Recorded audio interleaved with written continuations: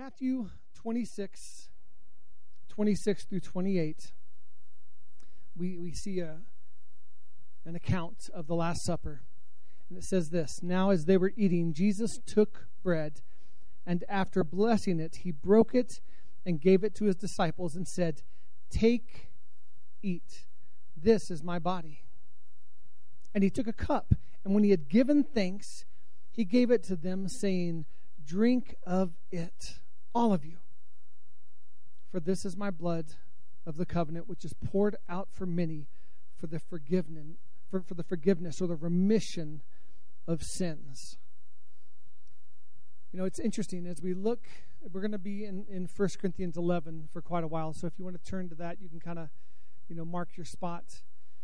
As we read these accounts, we see a smaller set of words or descriptors used about the bread and a larger description used about the cup, used about the wine, the blood. And I think because of it, a lot of the church today makes communion just about the blood. And we kind of fly past the body. We kind of fly past the bread, and we go straight to the blood. And the blood is vital and important. But friends, the body, the bread, is just as vital and just as important. For a lot of Christians, the importance of the Lord's Prayer, it's been forgotten. For a lot of Christians, the importance of the Lord's table, it's been forgotten. Things that are traditional, that a lot of times we forget about the importance and the vitality of them. You guys, communion was never meant to be merely a ritual. Christ's blood and his body, they are significant to us. And he gave his body to us. And he gave his blood to us. And he gave both to us freely. I love that when we talk about Jesus, we talk about a powerful, mighty, victorious, conquering king who freely gave. He didn't have it ripped from him. He didn't have it taken from him. He freely gave. Communion is commonly referred to as the Lord's table, and on that table there are two elements. There's the cup and the bread. The cup represents the blood of Jesus that was shed for us. Whether there's wine in it or juice in it, we use juice. It represents the blood. And the bread, it represents his body. So today what I want to do is I want to focus on the body. I want to focus on the bread. So in preaching this message, the title of it is The Living Bread. So we're going to read 1 Corinthians 11, 23 through 25. We're going to stay in 1 Corinthians 11. And I want us to notice the use of the word bread in this passage. 1 Corinthians 11, 23 through 25. For I received from the Lord what I also delivered to you, that the Lord Jesus, this is Paul sharing, that the Lord Jesus on the night when he was betrayed took bread. And when Jesus had given thanks, he broke it. He said, "This is my body, which is for you. Do this in remembrance of me." In the same way also he took the cup after supper, saying, "This cup is the new covenant in my blood. Do this as often as you drink it in remembrance of me." So preparing for this message, I did a lot of reading and studying just about communion, about the Lord's table, about fellowship, about the breaking of bread. And I saw some things that are interesting, and I'll share them now. In Jewish tradition, so communion precedes the Last Supper. Breaking bread together, that was part of Jewish tradition. And in that, the person who broke the bread was the person of honor in the room. The person who broke the bread was the one who was most honored. Oftentimes it was the host, but if there was a special guest, then that person would be asked to break bread. And in the breaking of the bread, there was always blessing. The breaking of the bread is synonymous with blessing. It's interesting. I wanted to incorporate it into my preach, and I chose not to. But if you look in the Word, there's a story of men on a road that Jesus appeared to. And this was after the crucifixion. And they're talking about the crucifixion of Jesus. And Jesus appeared next to them and started walking with them. And he started teaching. He started sharing the Word and teaching. And they didn't recognize him. In the teaching of the Word, they didn't recognize him. This is the resurrected Jesus. But when they got they were invited to come to the homes, and when they got to the homes, he broke bread. They asked him, they gave this guest a place of honor, this stranger. And they asked him to break bread. And in the breaking of the bread, what happened? Their eyes were opened, and they said, this is Jesus. How have we been with him the whole time? That's amazing to me. Jesus wasn't recognized in the teaching of the Word, but he was recognized in the breaking of the bread, in the blessing of that. Why do I say that? Friends, there's power in this thing that we do. There's power in these things, whether it's today that we do corporately or whether it's every week when it's available back there, there is power in it. The salvation that Jesus provided for us was found in both the body and the blood. When we talk about the body, guys, we're talking about Jesus. When we're talking about taking the body, we're talking about receiving the body, we're talking about receiving Jesus, his life, the person of Jesus, the Godhead, and the part in that Jesus is. You guys, in the Bible, bread is used several different ways. So I'm going to highlight and just go quickly through 5 of them. First, there's natural bread. There's meal bread. Natural bread is what we use, is what we eat. It's what used to sustain us and to nourish us. This is what Jesus mentioned in the Lord's Prayer in Matthew 6:11 when he says, "Give us this day our daily bread."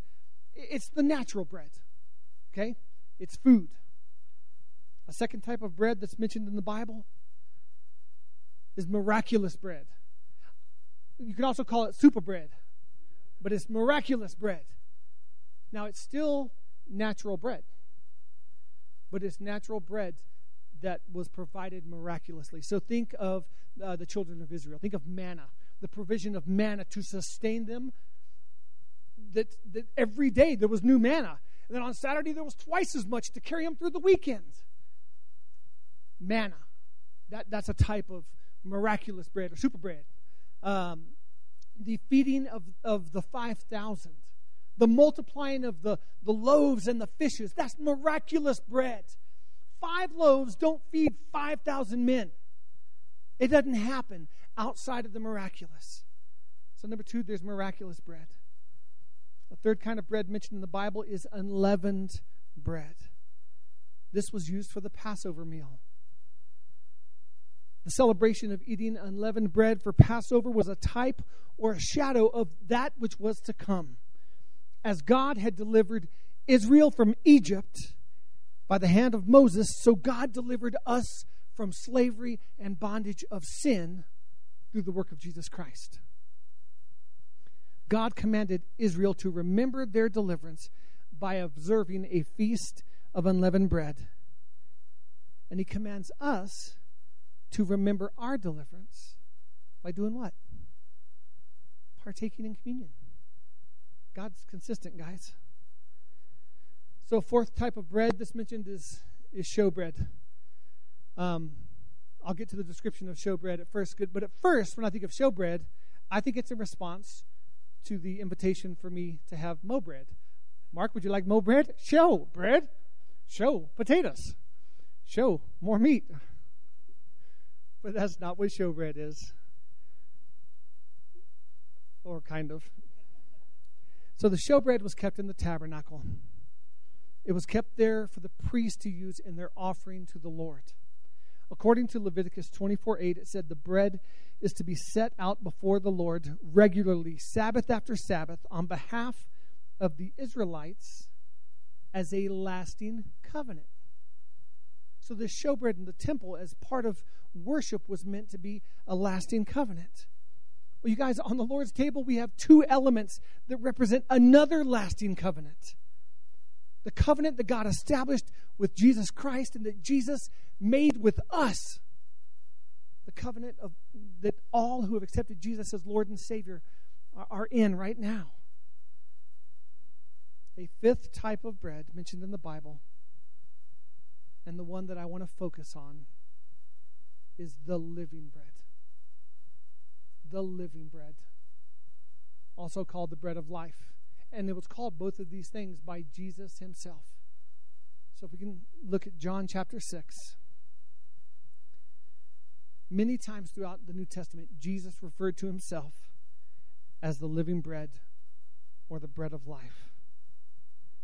John 6 shows just how emphatically he made this declaration. So John 6:35 says this. Jesus said to them, I am the bread of life. Whoever comes to me shall not hunger, and whoever believes in me shall never thirst. And then 13 verses later in 48 it says, I am the bread of life. And then 3 verses later in verse 51, I am the living bread that came down from heaven. If anyone eats of this bread, he will live forever. And the bread that I will give for the life of the world is my flesh. Jesus came down and announced, I am the living bread. You guys, in partaking of this living bread, there's a new dimension of life that we come into. You know, we talked about the natural bread, and now we're talking about Jesus. We're talking about the living bread. We're talking about a new dimension of life, of power, of healing, of salvation. This isn't just a deliverance from a land and a wicked people. This is a deliverance from the curse of sin into eternal life with him. And this is only found in the living bread. When we accept Jesus into our heart and our life, believing by faith in his broken body and shed blood, we walk in a newness. Let's not get freaked out by the word dimension, but it's true. We walk in a newness of dimension. There is a spiritual realm and there's a natural realm. And as children of God, we benefit from the openness into the heavenlies, guys. We get to walk and advance the kingdom of God. You guys, natural bread is earthly, but spiritual bread is heavenly. Natural bread, corruptible. Spiritual bread, incorruptible. Natural bread is limited. Spiritual bread is unlimited. Natural bread feeds the body, and we need it. Spiritual bread feeds the spirit and the soul, and we need it. You guys, without the shedding of blood, there is no remission of sin. It's very important that we recognize the cup and what it means, what his blood means. It's interesting to Christians and to the church to have such reverence and affection in talking about the blood of Jesus. But let's remember, we're talking about the blood of Jesus.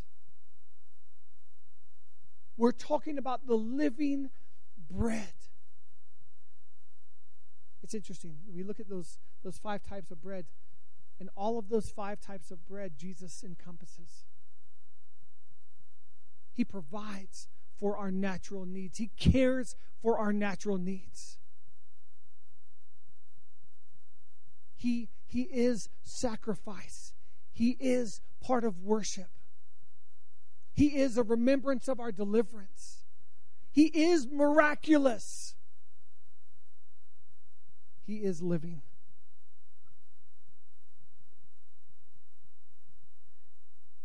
Why do I camp so long on the bread? Because we need to give it its due recognition, guys. Why do we need to give it its due recognition? Because the Bible says when we come together and take communion, we've got to give this its due recognition. We've got to come to it thoughtfully and thankfully and carefully and expectantly. The one who walked upon the earth and was sacrificed for our wholeness and soundness of body. That's the bread of life. The bread represents our Lord. He walked this earth in a physical body, and he taught, and he ate, and he cared for, and he healed, and he set free, and he delivered, and he proclaimed, and he pointed people to the Father. And when we take the bread, we remember Jesus Christ. We're not just remembering his body, we're remembering Jesus. The Bible says that he was broken, yet not a bone was broken. So what was broken? His flesh. His flesh was torn and broken and bruised and beaten by hand, by rod, by whip, by nail, by spear. He was pierced. Not a bone, but the flesh. Why is that important? But because his flesh was torn, because his flesh was broken, we now can walk victoriously against our flesh. Our flesh wants what it wants. We struggle with our flesh. We struggle with our will. And because he was broken, we can be whole through him, in Jesus.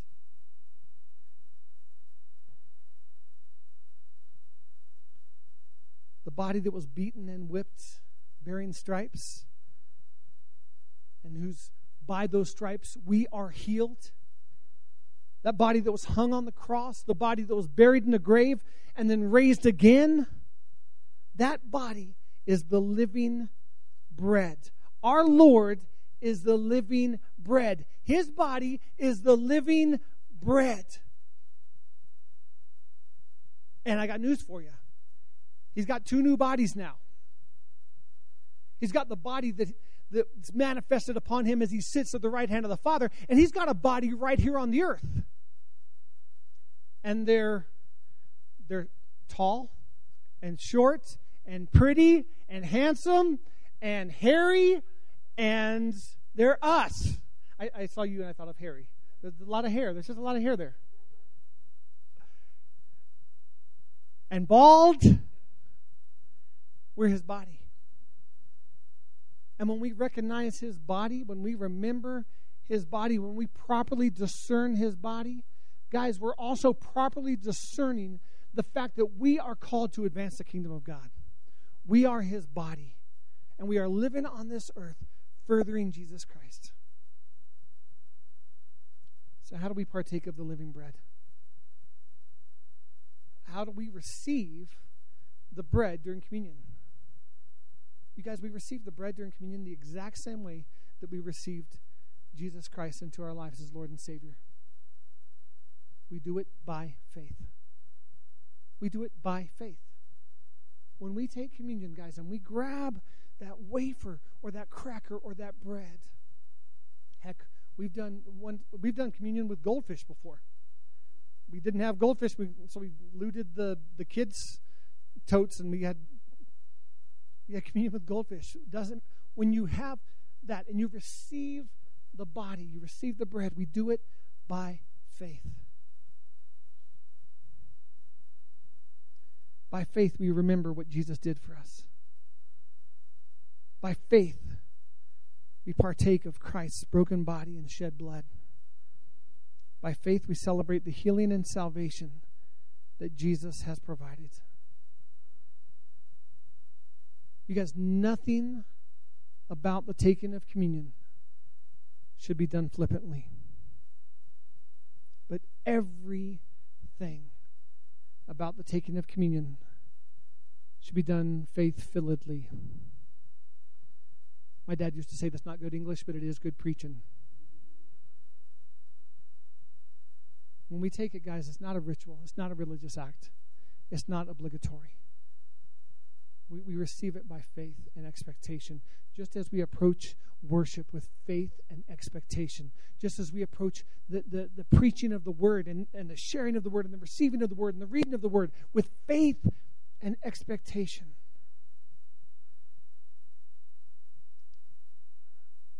Verse 24 of 1 Corinthians 11, we read it before. I just want to read it again. And when Jesus had given thanks, he broke the bread and said, "This is my body, which is for you. Do this in remembrance of me. This is my body, which is for you." Which was broken for you, which was given for you. This is my body, which is for you, for us.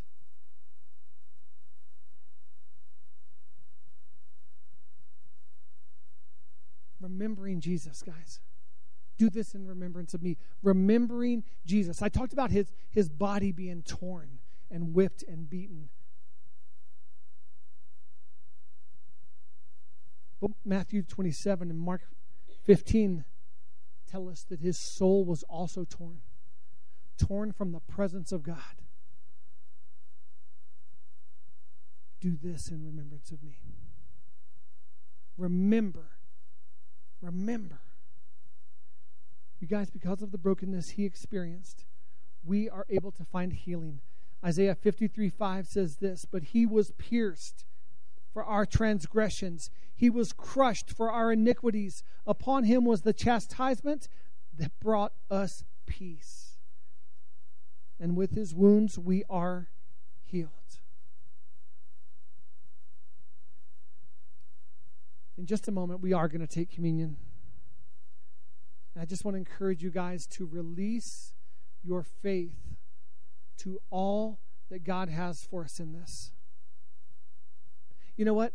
Perhaps every single one of us in this place have done what I mentioned before, and that's just taken communion flippantly or carelessly or thoughtlessly without really giving meaning to what it is, what it represents, to what we remember.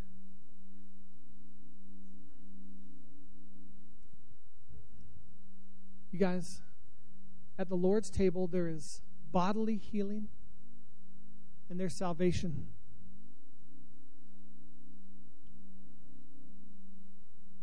They're offered to you and I. And I encourage us to think of communion as something deeper than just an element of worship. When we take communion, let's not rush through it. Let's remember. Let's remember Jesus. Let's remember his body. Let's remember his blood.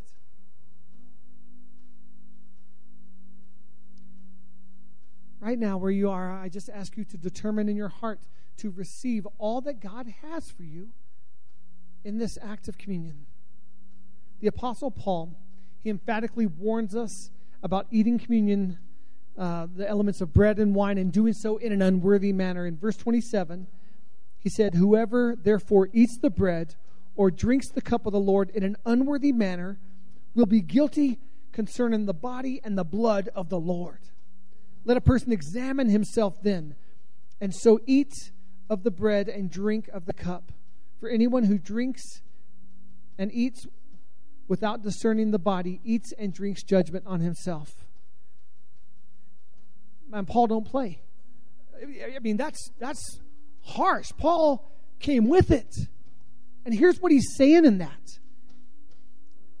He's saying that if you take communion in this manner where that you're not doing it with worthiness, with remembrance of our awesome God, then what you're doing is you're aligning yourself with those who crucified him instead of aligning yourself in those who have been redeemed through his crucifixion. Once again, agreement. Agreement. You guys, when we take communion, we are to remember, not reduce. We remember and appreciate the depth and the suffering that Jesus endured so that we could be saved. We don't reduce communion to a mere religious act. What are some examples of doing this unworthily, as Paul had mentioned? I think it's having that lack of appreciation, that lack of thankfulness for the depth of suffering that he did for us. I think part of it is being unwilling to acknowledge or to confess our sins. Taking communion, guys, is a powerful time to acknowledge and confess our sins. Powerful time. We get to come to a gracious Lord, remembering him, remembering his body, remembering his blood, and confessing our sins, acknowledging our sins, but acknowledging his strength, his love, his grace over our sins, over our weaknesses, over our flaws. Paul tells us to examine ourselves before coming to his table. And so I want us to do that real quick. And as we do this, guys, I want to be abundantly clear. Examining this self-examination we do, there's no room for shame. There's no room for shame in this self-examination. There's no room for self-hatred in this self-examination. There's no room for that, because that is not in existence in the presence of God. He does not shame us. He does not condemn us. He redeems us. So in this self-examination, it's not, I'm just a bum, I'm a no good, deadbeat dog. It's, I'm redeemed. I am healed. I am saved. You guys, that is remembering. I am saved. I am healed. I am his. I'm redeemed. I'm set free. I'm delivered.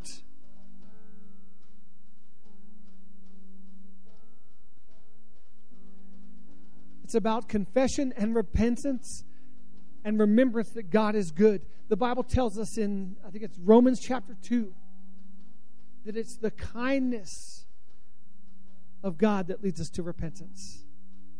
The kindness of God. So let's prepare to receive communion, but let's just take a moment just to where you are. Just examine our heart. Prepare ourselves for this celebration of remembrance of our God. Before we take communion, I want to re-emphasize there's salvation in this. In the remembering of Jesus and the acknowledging and the believing, there's salvation. This container that has the wafer, his body, the bread, and the juice, the cup, his blood, it's all about salvation. It's all about salvation. It's a remembrance that we are saved, that we are set free, that we are delivered, that we are healed. If you've never, and by the way, everyone, these are in your seats beneath you, and you can go ahead and grab these now if you haven't done so already.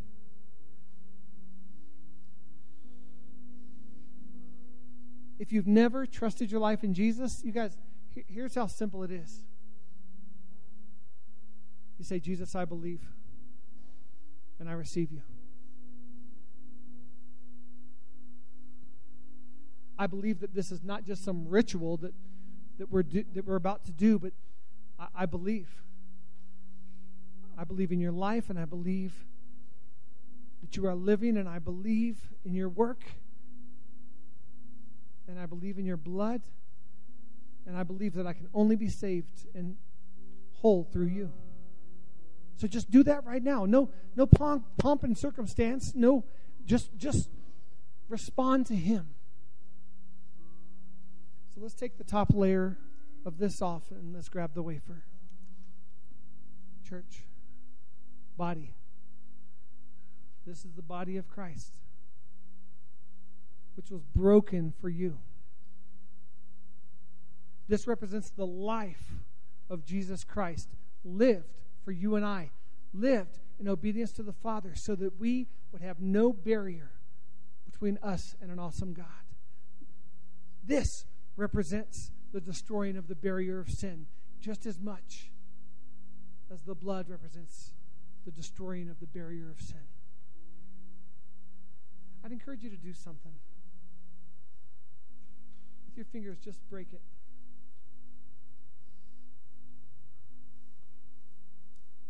Break the bread. And just as you take it, pray blessing over your life, over your family, over your relationship with God, and receive the blessing of our covenant with God. At your leisure, you can receive the bread.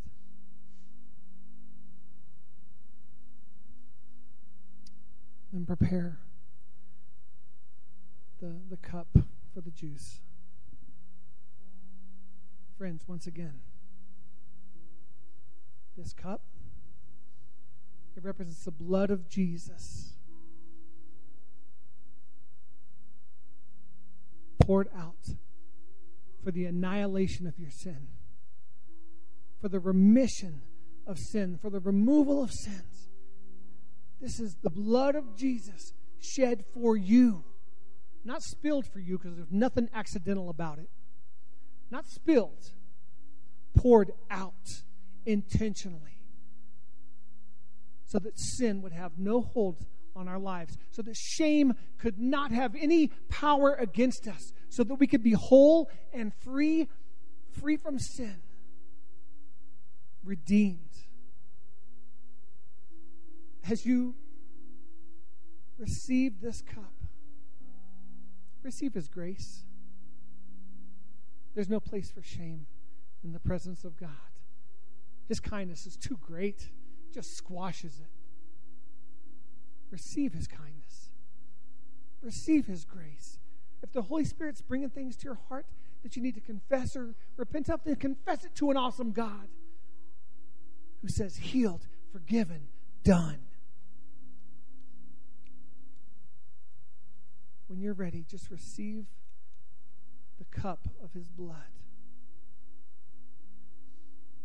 Lord Jesus, we remember You. We remember You. Your life lived for us.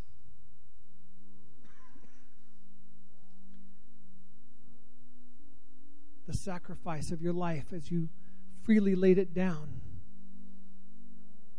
and were beaten and torn and tortured and crucified. And You died. And You were buried. And Your body fell into a grave, dead. But You didn't stay that way. You rose from the grave. You were resurrected from the dead. And You are alive today. And in You we have life. And we have salvation, and we have grace, and we have freedom, and we have power. Resurrection power. So Jesus, we remember You. In Jesus' name, amen.